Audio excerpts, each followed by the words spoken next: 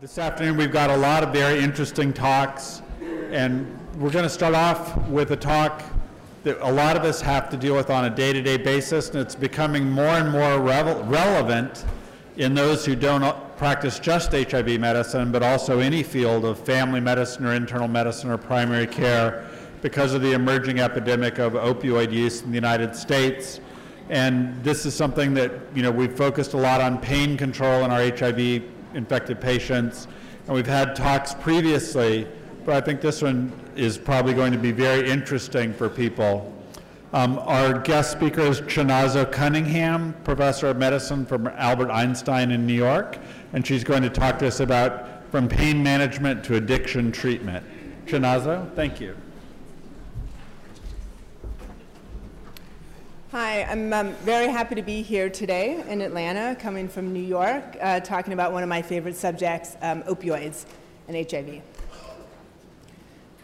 So my husband works for Quest Diagnostic, and we have stock and stock options.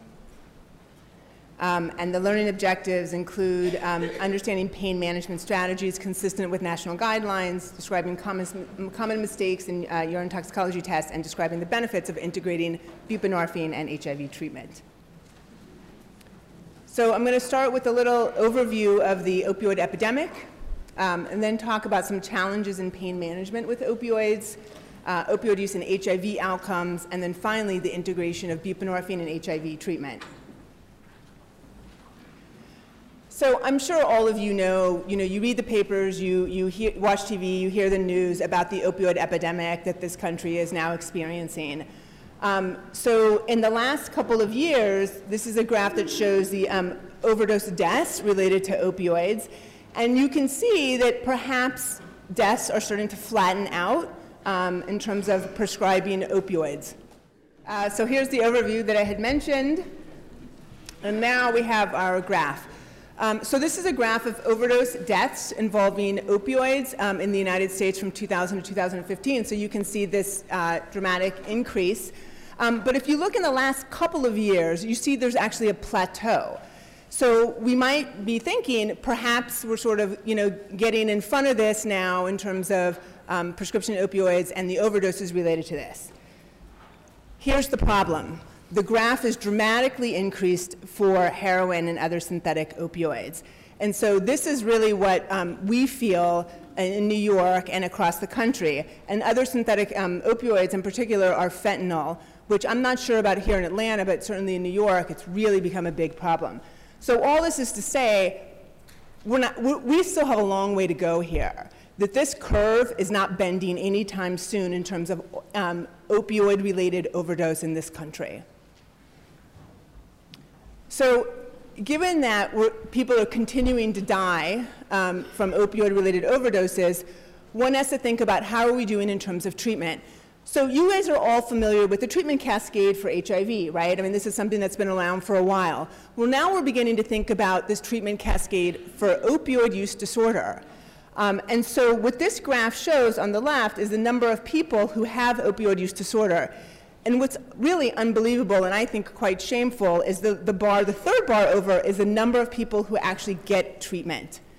So this is pretty unheard of, right? So the gap between the people who need treatment and the people who actually receive treatment with evidence-based medication is really lacking. I have to say that as a provider in treating opioid use disorder, I don't think there are many other diseases that would have huge treatment gaps like this and cause outrage. But I think because this is addiction, it feels different, we treat it differently, but really it's no different. And so we have a long way to go here. So I'm going to walk us through a case that illustrates some of the challenges and issues around opioid pain management and addiction. So JR is a 45-year-old Hispanic male with HIV, depression, and opioid use disorder in remission. He last used heroin 8 years ago, and he's receiving HIV primary care from you for the past 2 years without any problems. He's on HAART, he has good adherence, and his labs look good with viral load suppression. He's had low-level constant right hip pain for a few months, but now he reports that his pain is getting worse. He's tried acetaminophen, non-steroidal anti-inflammatories, physical therapy with little improvement. However, when he tried his friend's oxycodone, it helped relieve his pain. So this is a pretty common scenario that I see in terms of my patients. So what are some of the issues that we all should be concerned about as providers? So in terms of pain and opioid analgesics, we do know that chronic pain is obviously very common in HIV-positive people, and it's more common in those who are HIV-positive than negative. And in some studies, up to even 90% of people have been reported to have chronic pain.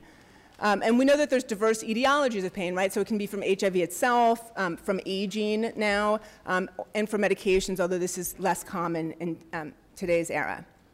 We also know that opioid analgesics are more commonly prescribed in HIV-positive than HIV-negative individuals, with some studies showing up to about half of the people with chronic pain receiving opioid analgesics. We also know that HIV-positive people get higher doses of opioid analgesics than HIV-negative people. And in terms of comorbid illnesses, we know that substance use and mental illness are common among HIV-positive individuals. So putting all of this together then, it really creates a perfect storm because the risk of misuse and disorders is much higher in HIV-positive than negative people. And so really this is, I think, not only is this an important issue around opioids and pain management in our country, but it's even more important for HIV-infected people for these reasons. So returning to the case, after gathering more history and conducting a physical exam, you're confident that the patient's pain is due to osteoarthritis. You talk to him about your hesitancy to prescribe opioid analgesics because of the risks of having a poor outcome. You both agree that referral to an orthopedic surgeon is a good next step. 1 month later, the patient reports the pain continued to worsen after his last visit to you, so we went to the emergency room and he was prescribed oxycodone and acetaminophen. This worked for his pain, and so he's asking for you to prescribe more. Again, for us, common scenario, right? So not only is somebody taking the medication from their friend, but now they're actually getting it prescribed from another doctor, bringing the bottle, showing I have proof that I got this medication, and I'd like for you to continue it. So we're sort of stuck in terms of what to do. So which of these treatment guidelines, and which of these responses is consistent with national treatment guidelines? You continue to prescribe the oxycodone and acetaminophen, but only for 1 month. You change from short-acting to long-acting oxycodone. You reduce the oxycodone basically from 60 milligrams a day of oxycodone to 15 milligrams a day of oxycodone. Or you reduce from 60 to 15 milligrams of oxycodone and you add clonazepam.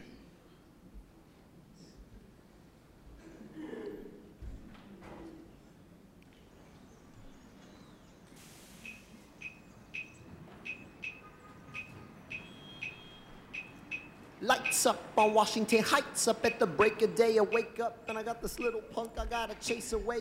Pop the grade at the crack of dawn, sing while I wipe down the awning. Okay, so 45% of you are correct. So the CDC came out with new guidelines recently on prescribing opioids for chronic pain. So these guidelines basically have 3 chunks of area that they address. So one is when to initiate or continue opiates for chronic pain. Another set of guidelines around the opioid selection, dose, duration, follow-up, and discontinuation.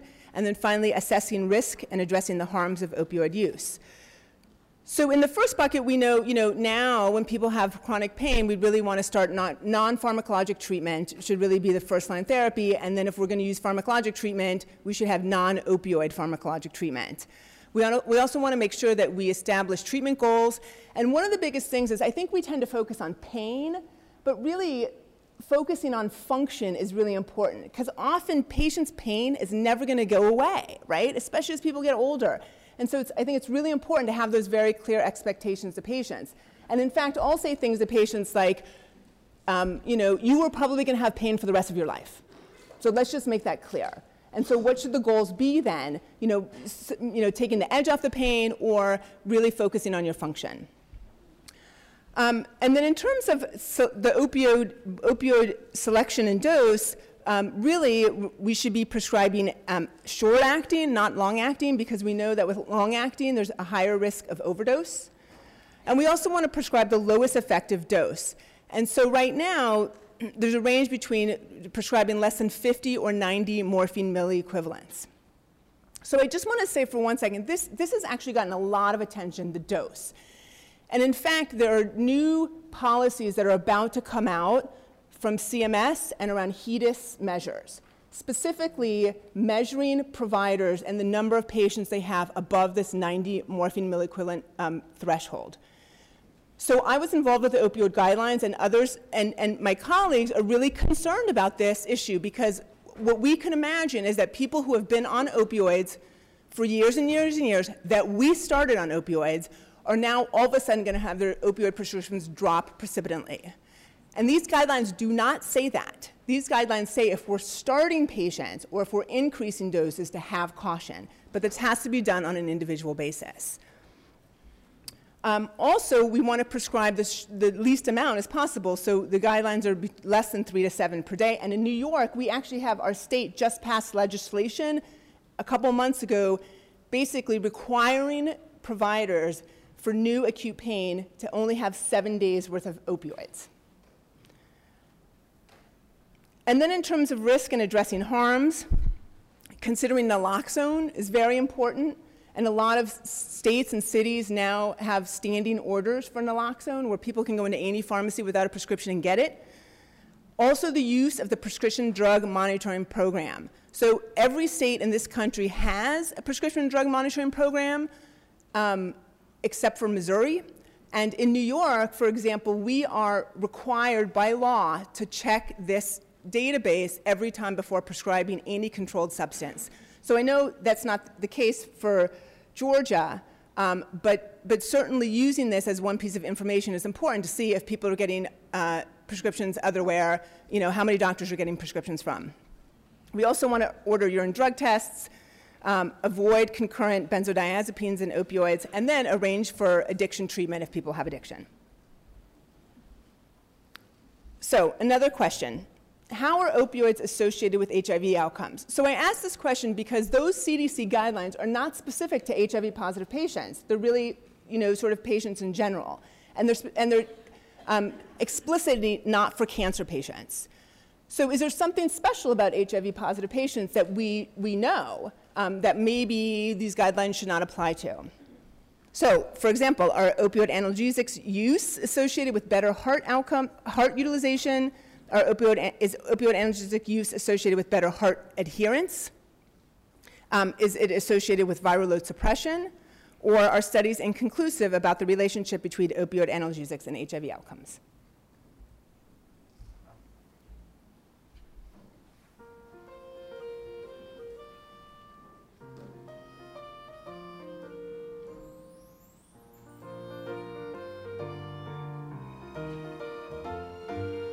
What do you do with the BA?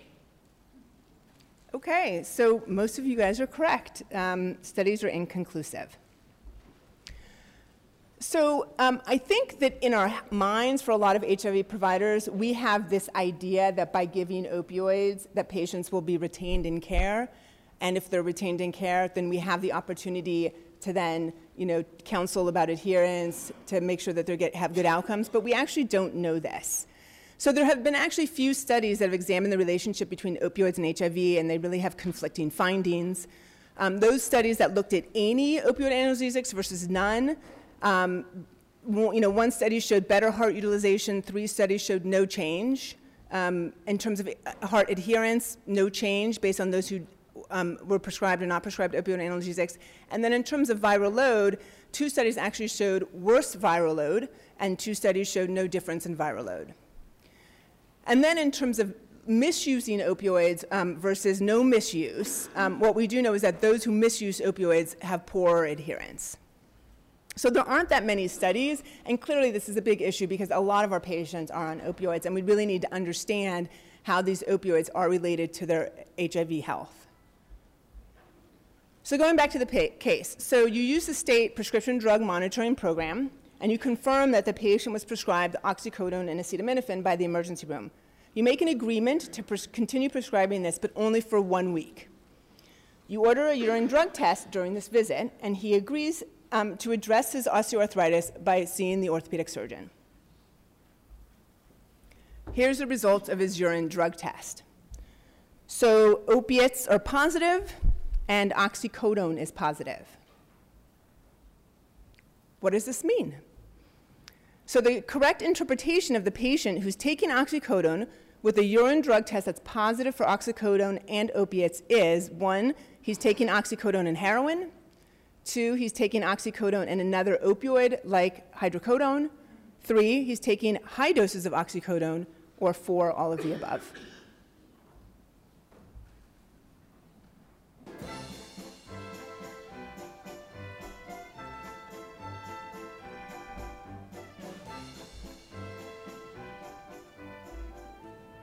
Does she think she is? That girl is tangled with the wrong man. Okay. So this is a good split. So the right answer is actually all of the above. So let me say a word about interpretation of urine drug test. It is not simple. It is complicated. And my bet is, if you're like me, I did not learn anything about urine drug testing and interpretation when I was in training. And so doctors actually are terrible at interpreting urine drug tests. And the bigger problem is not only that providers are terrible at doing this, providers think they know what they're doing, and they don't know what they're doing. And so that's dangerous. So this is a screenshot of a guide that my colleague developed specifically on urine drug testing, and this is in your electronic handouts, or whatever, electronic materials. And it really just shows, when is something a false positive, what can cause false positives, when should you expect what on urine drug testing. And so I highly encourage you to take a look at that. But I just want to review actually the common mistakes, because we don't have time to go into all of the nuances of urine drug testing. And so one of the biggest issues that I see is around oxycodone. So the first thing is you have to know your lab. You have to know what is being tested in the urine, right? And so in our lab, for example, there's several different tests that we can order in terms of, is there going to be marijuana on it? Is there going to be oxycodone on it? And so for oxycodone specifically, you must have an assay that specifically examines oxycodone, not just opiates. And perhaps your lab does not have that, or perhaps there's some tests that have it and some that don't. And so if somebody's prescribed oxycodone, it's really important that the test has that. The second thing is if taken in a high enough dose, oxycodone can essentially spill over and make opiates positive. But opiates positive can mean a host of things, because it has to do with basically metabolism, right? So hydrocodone can be metabolized, heroin, oxycodone, codeine, all can be metabolized to make opiates positive. And when we do a urine drug test, we typically do a screening one where we get a positive or a negative. And it's impossible to know what is making the opiates positive. And in order to know this, you must order a confirmatory urine drug test, which is a GCMS, or gas chromatography mass spectrography. Typically, those are tests that are not done in your own setting and sort of are send-out tests. And those will actually give you a level of each one. So if it's opiates positive, it'll give you the actual level of oxycodone, hydrocodone, codeine, and heroin. And so that's the only way to know for sure. The second thing is, as fentanyl really is increased in terms of its use, we have not detected this because our drug tests don't detect this. And so this is a big problem. The only way to actually see if somebody has fentanyl is to send out this confirmatory test. It is not in any of the screening tests. It will not be picked up. And then the third thing is around benzodiazepines. So at least in the Bronx, it's very common for psychiatrists to prescribe clonazepam. That's really the most common benzodiazepine that I see patients on. And clonazepam typically is not picked up in screening drug tests. So I have seen psychiatrists actually threaten to take patients off of the medication because they're checking their urine and their urine is negative. That's appropriate. And so again, if we're going to change management here based on our urine drug testing, we better know what we're looking at. We better know that we're interpreting it correctly. And if you don't know, we need to look it up, and we need to get confirmatory testing. Okay, back to the case. So after reviewing the results of the urine drug test, you order both a confirmatory, GCMS for opiates. The test demonstrates both oxycodone and 6-monoacetyl morphine, which is specific for heroin use. So the patient misses his next appointment with you, but he reschedules it a few weeks later. And at that visit, you discuss the urine toxicology test with him. He reveals that he relapsed with heroin because he just couldn't take the pain. He also ran out of his heart because he missed his appointment with you. So now what? So clearly, we're moving now from this patient in not just pain management, but really around addiction, right? And so when thinking about addiction and opioid use disorder, there's pharmacologic treatment and there's non-pharmacologic treatment. And we know clearly pharmacologic treatment is much better and much more effective than non-pharmacologic treatment. So that's the first thing. We have 3 medications in this country approved for the treatment of opioid use disorder. So one is naltrexone, which is an opioid antagonist, and then the other opioid agonists are buprenorphine and methadone. And so I'm going to really focus here on buprenorphine because my guess is in this audience, we probably don't have that many methadone providers, right? So as a primary care provider, I can't prescribe methadone. And at least in the Bronx, a lot of patients are not so interested in naltrexone.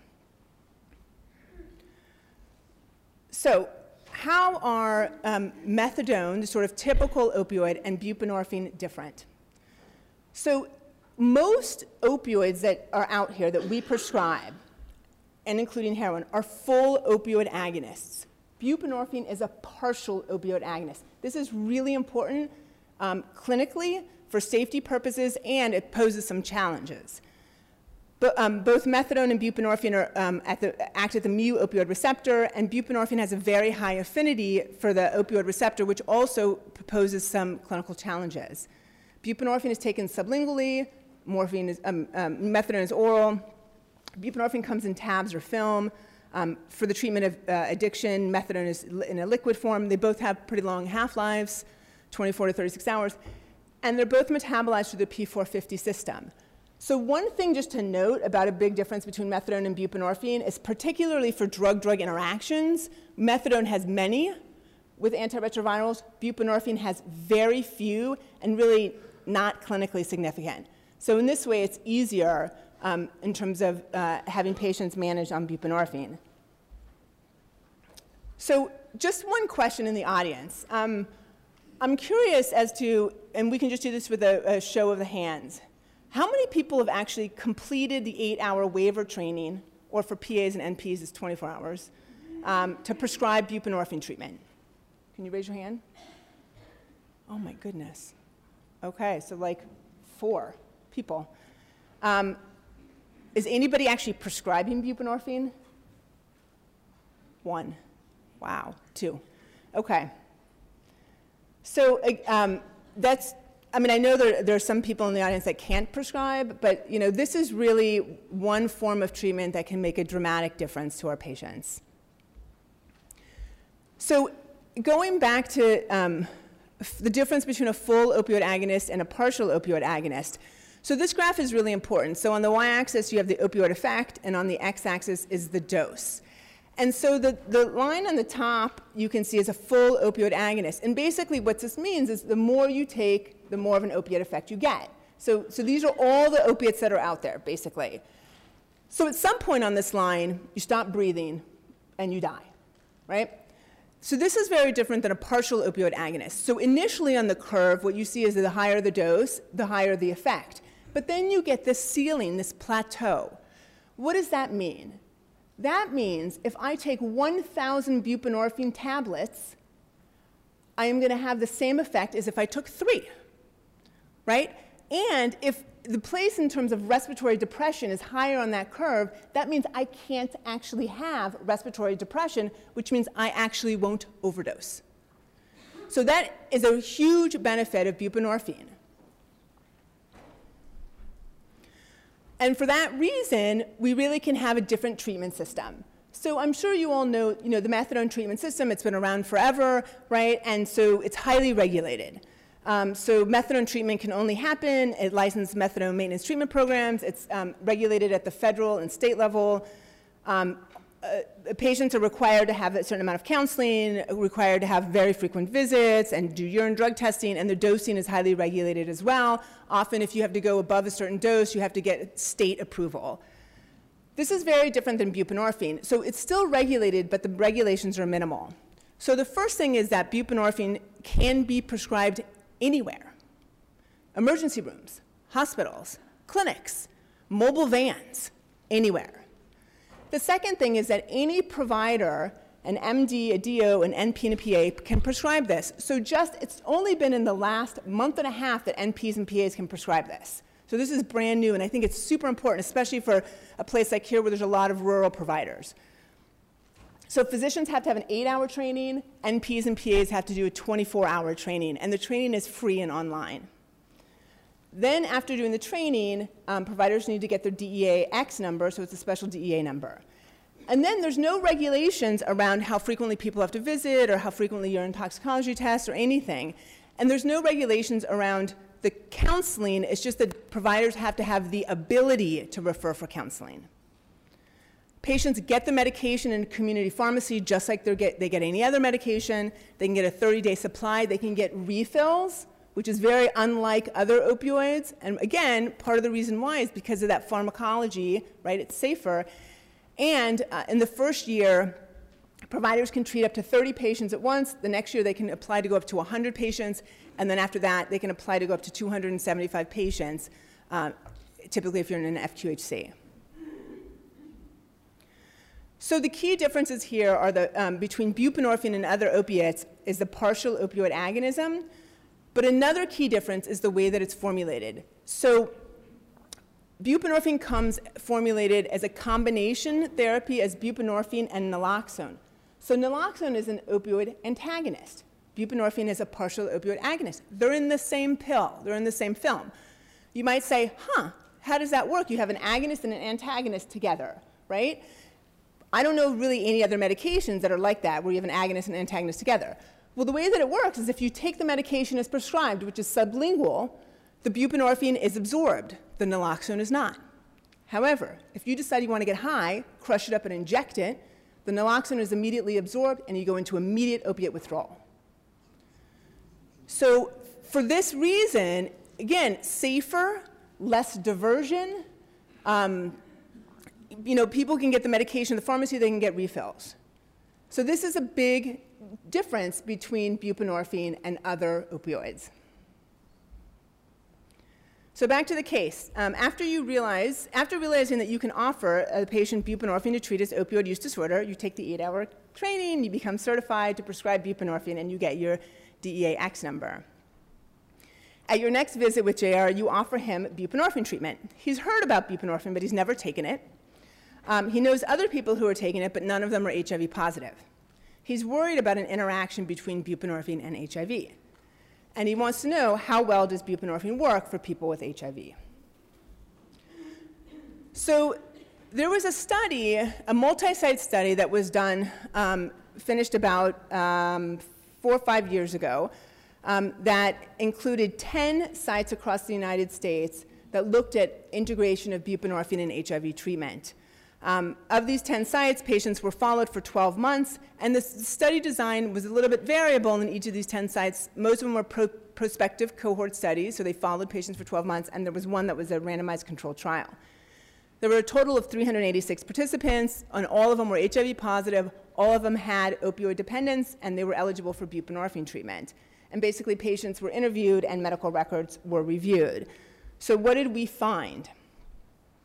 So on your right is a graph that looked at those patients who got buprenorphine and how well they were retained in buprenorphine, and looking at the percent who are actually taking antiretroviral therapy. And so the lighter gray bars are those people who were not retained on buprenorphine during the year, and the darker bars are those who were retained on buprenorphine for at least 3 out of the 4 quarters. And so what you can see is that percent of people who were taking antiretroviral therapy was greater than those who were retained on buprenorphine treatment. And then on the graph on, and then on the graph on your right, the other one, is looking at antiretroviral suppression, viral load suppression. And it's the same thing, that those people who were retained on buprenorphine treatment were more likely to be virally suppressed. What about when you look at drug outcomes, drug treatment outcomes? And so in this graph, the red bar is opioids, the blue bar is stimulants, and the black bar is sedatives. And what you can see is that baseline, there's a high rate of opioid use, and with buprenorphine treatment in each quarter, you can see that opioid use decreases. And that was statistically significant. What's also interesting here is that stimulant use decreased. And I personally see this all the time. So this does not treat stimulants. This does not treat cocaine or methamphetamine. It treats opioid use disorder. But often, if patients are using both cocaine and opiates together, you remove the opiate and the cocaine goes away. And so this is actually one of the benefits. So it does not treat a stimulant, but we do see a reduction in stimulant use with buprenorphine treatment. Another point I want to make here is even though there's a dramatic decrease in opioid use, it doesn't go down to 0, right? So people, there's certainly, this is not a miracle drug, it's not perfect. And it's hard to remain abstinent, especially if you have addiction for years and years and years. And so while there's an improvement, I think, we have to be realistic in terms of expectations that it's not going to be down to 0. What about other outcomes? So we know that cocaine is reduced with buprenorphine treatment. We know that quality of life is improved with physical health and with mental health. And we know that in terms of drug-drug interactions or safety, that there's really no problems in terms of liver disease or antiretrovirals, drug-drug interactions. So to summarize, the opioid epidemic continues to grow. I don't see us really being able to get on top of this for a while. We know that there's a plateau in terms of opioid analgesic use, but heroin continues to grow. We also know that there's a large gap in treatment, and buprenorphine is one way to really address this gap in treatment. There are many challenges to managing pain with opioids, including the interpretation of the urine toxicology tests, and it remains unclear how exactly opioid use is related to HIV outcomes. But what we do know is that the integration of buprenorphine with HIV treatment is associated with many positive outcomes. Thank you.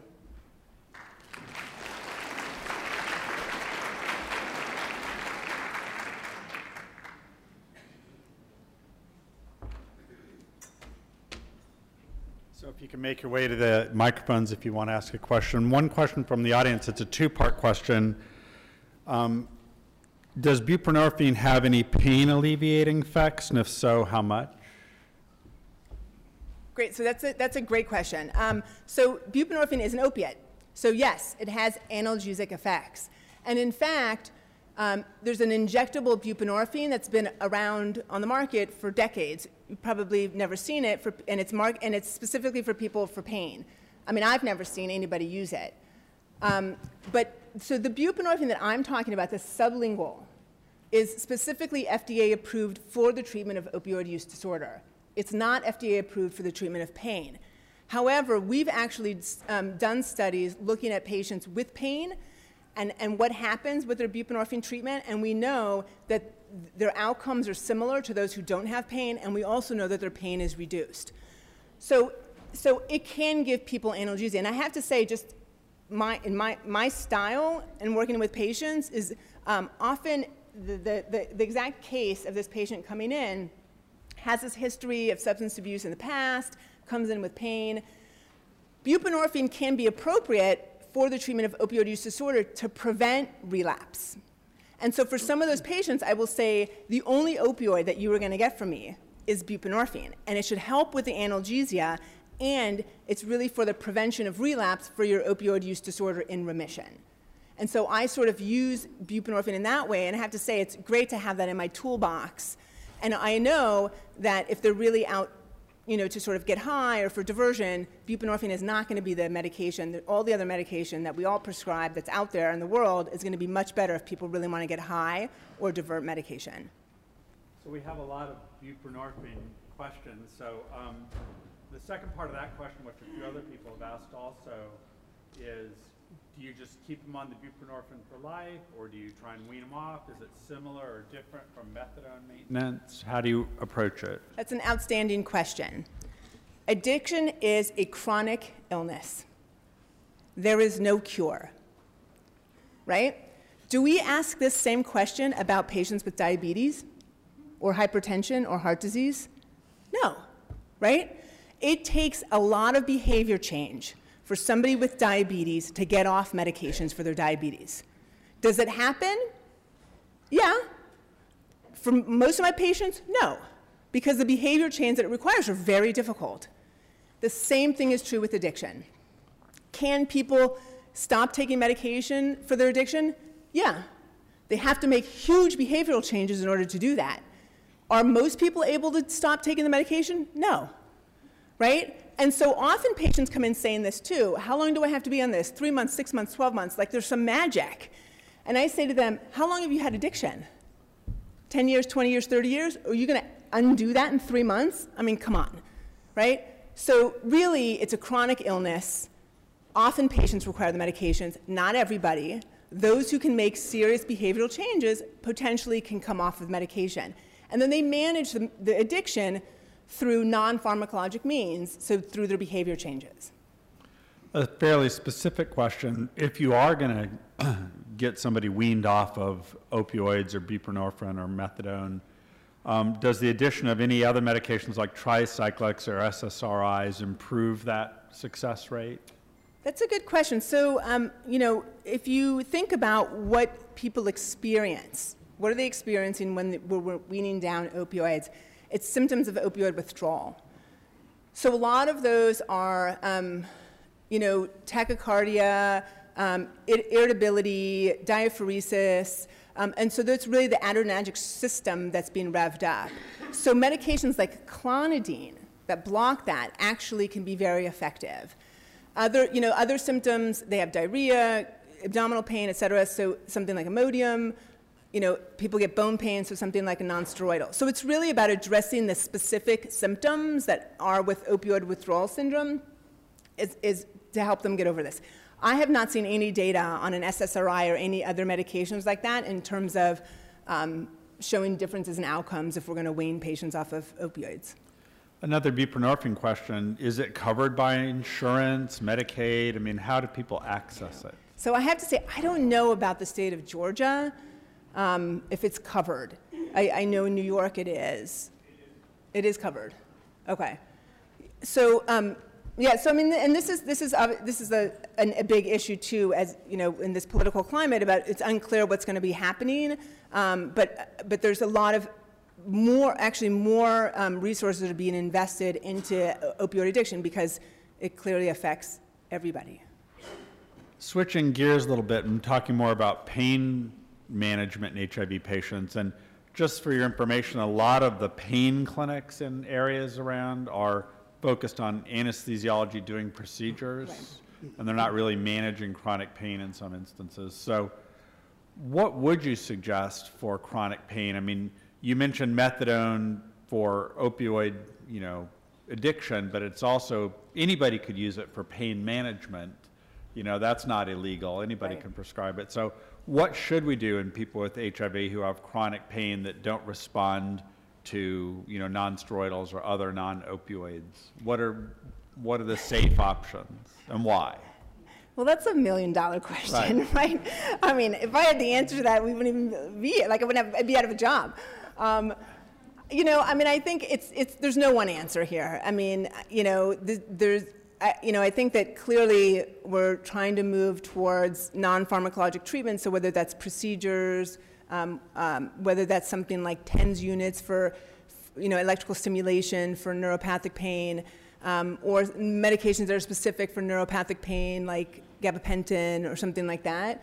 But there is, there is no great answer. And the other thing, I feel this all the time is like, massage therapy, acupuncture, physical therapy, you have to have insurance. You have to have insurance has to pay for these other non-pharmacologic treatments, and that's a big challenge. So, I don't think that anybody has the answer to this question. I do think, again, though, coming back to like, we really have to be realistic to patients. And, I say these words about you are going to have pain for the rest of your life. It is not, there's no silver bullet, there's no magic. I don't have magic, right? And so given that that's what we know, we have to figure out how to deal with that and how to manage that and how to think about getting you to the place where you can function well. But the idea that I'm just going to have something out of my pocket that's going to just like relieve you of all your pain is a bit ridiculous. And, I think the CDC guidelines revision sort of highlight some of the dangers of using things like methadone for pain control because of the danger of overdoses. People escalate when they shouldn't. If we are going to use chronic opioid therapy, one of the audience members wants to know, because we're in the middle of the obesity belt, if there is such a thing in the U.S., maybe the whole country's obese, but should you be screening everybody for sleep apnea before you prescribe things that suppress respiratory drive? I mean, that's a good question. I certainly don't know that there's any research that has looked into this. I think, so COPD is the same kind of thing, that to use caution when you're concerned about the risk for an adverse event. And I mean, we do, there are data that look at who's at risk for overdosing, right? And so some of those data include people with mental illness, people with a history of substance use disorder, there's family with a history of substance use disorder, men at younger age. So those are pretty non-specific, but I certainly haven't seen any studies specifically showing those with sleep apnea or other pulmonary disease.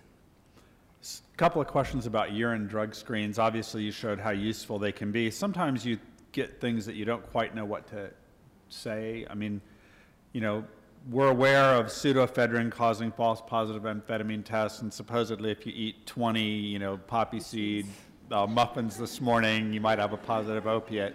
Is there anything else that isn't a drug of abuse that causes any false positive results? Oh, absolutely. So this is what I would recommend. I mean, there's a huge list of things that can cause false positives. And so this is in that guide that I showed you, that's in your materials, that there's a huge footnote just listing everything. I mean, typically, one of the things, we see a lot of false positives for stimulants, and so pseudoephedrine is a big thing, and of course people take, like Theraflu or something like that, they don't know what's in it, and so we'll typically see that. But a lot of the antipsychotics cause false positives as well. And again, the only way to know this is you have to do a confirmatory test, because if it's a false positive, that's on the screening test. If you send for that for a confirmatory test, it'll break out exactly what is causing the test to be positive. So if a confirmatory test says this is methadone, you can trust that the patient's actually getting methadone from someplace? Absolutely. Okay. The confirmatory tests are level, yes, it's really there's no false positives in the confirmatory test. The issue is you don't get it, it takes a week or two to get the results back. Go ahead. So this is not a question. So there are two preparations of buprenorphine for pain. One is Butrans patches, which are Q7 days, and the other is Buprenex. Belbuca, which is a Q12 hours buccal film, and they're only for chronic pain. They're FDA approved, they're covered by insurance, and they're C3s, so they can be called in, they're refillable, they don't require a special license, and nurse practitioners and PAs can prescribe them also. Great, thank you. I think, right, so the thing... And they're very, very, very effective. So the thing that's tricky about pain and buprenorphine is, so the other thing I mentioned is that it has a very high affinity for the mu opioid receptor, a higher affinity than other opioids. What does this mean? So if I treat somebody with buprenorphine for their pain, and they're on that plateau that I showed you, and their pain is not adequately relieved, giving more isn't going to get them any more effect because that's the plateau. And you can't layer on other opioids because they don't have anywhere to go because buprenorphine is sitting at the mu opioid receptor because it has a higher affinity for that receptor than anything else. So unlike other opioids where you're sort of like, oh, we'll add, for example, if I'm going to put them on fentanyl, we can add, a short-acting oxycodone. That you can't do that with buprenorphine. So it's sort of like it's this or nothing. And so while it definitely, it is an analgesic, there are limitations because of the pharmacology with buprenorphine. So final question, and this might be one of those catch-22s. Can you prescribe buprenorphine in somebody that has a history of addiction, or do you have to have a current positive drug test? Right. So it's for the treatment of opioid use disorder. Once you get an opioid use disorder or an addiction, there's no cure. You have it for the rest of your life. So there's opioid use disorder in remission, right? And so basically if somebody has that, they qualify for buprenorphine treatment, right? So once you have the diagnosis, you have it for life because there is no cure. Okay, great. All right, well, thank you very much, Chinazo. Sorry about the AV problem.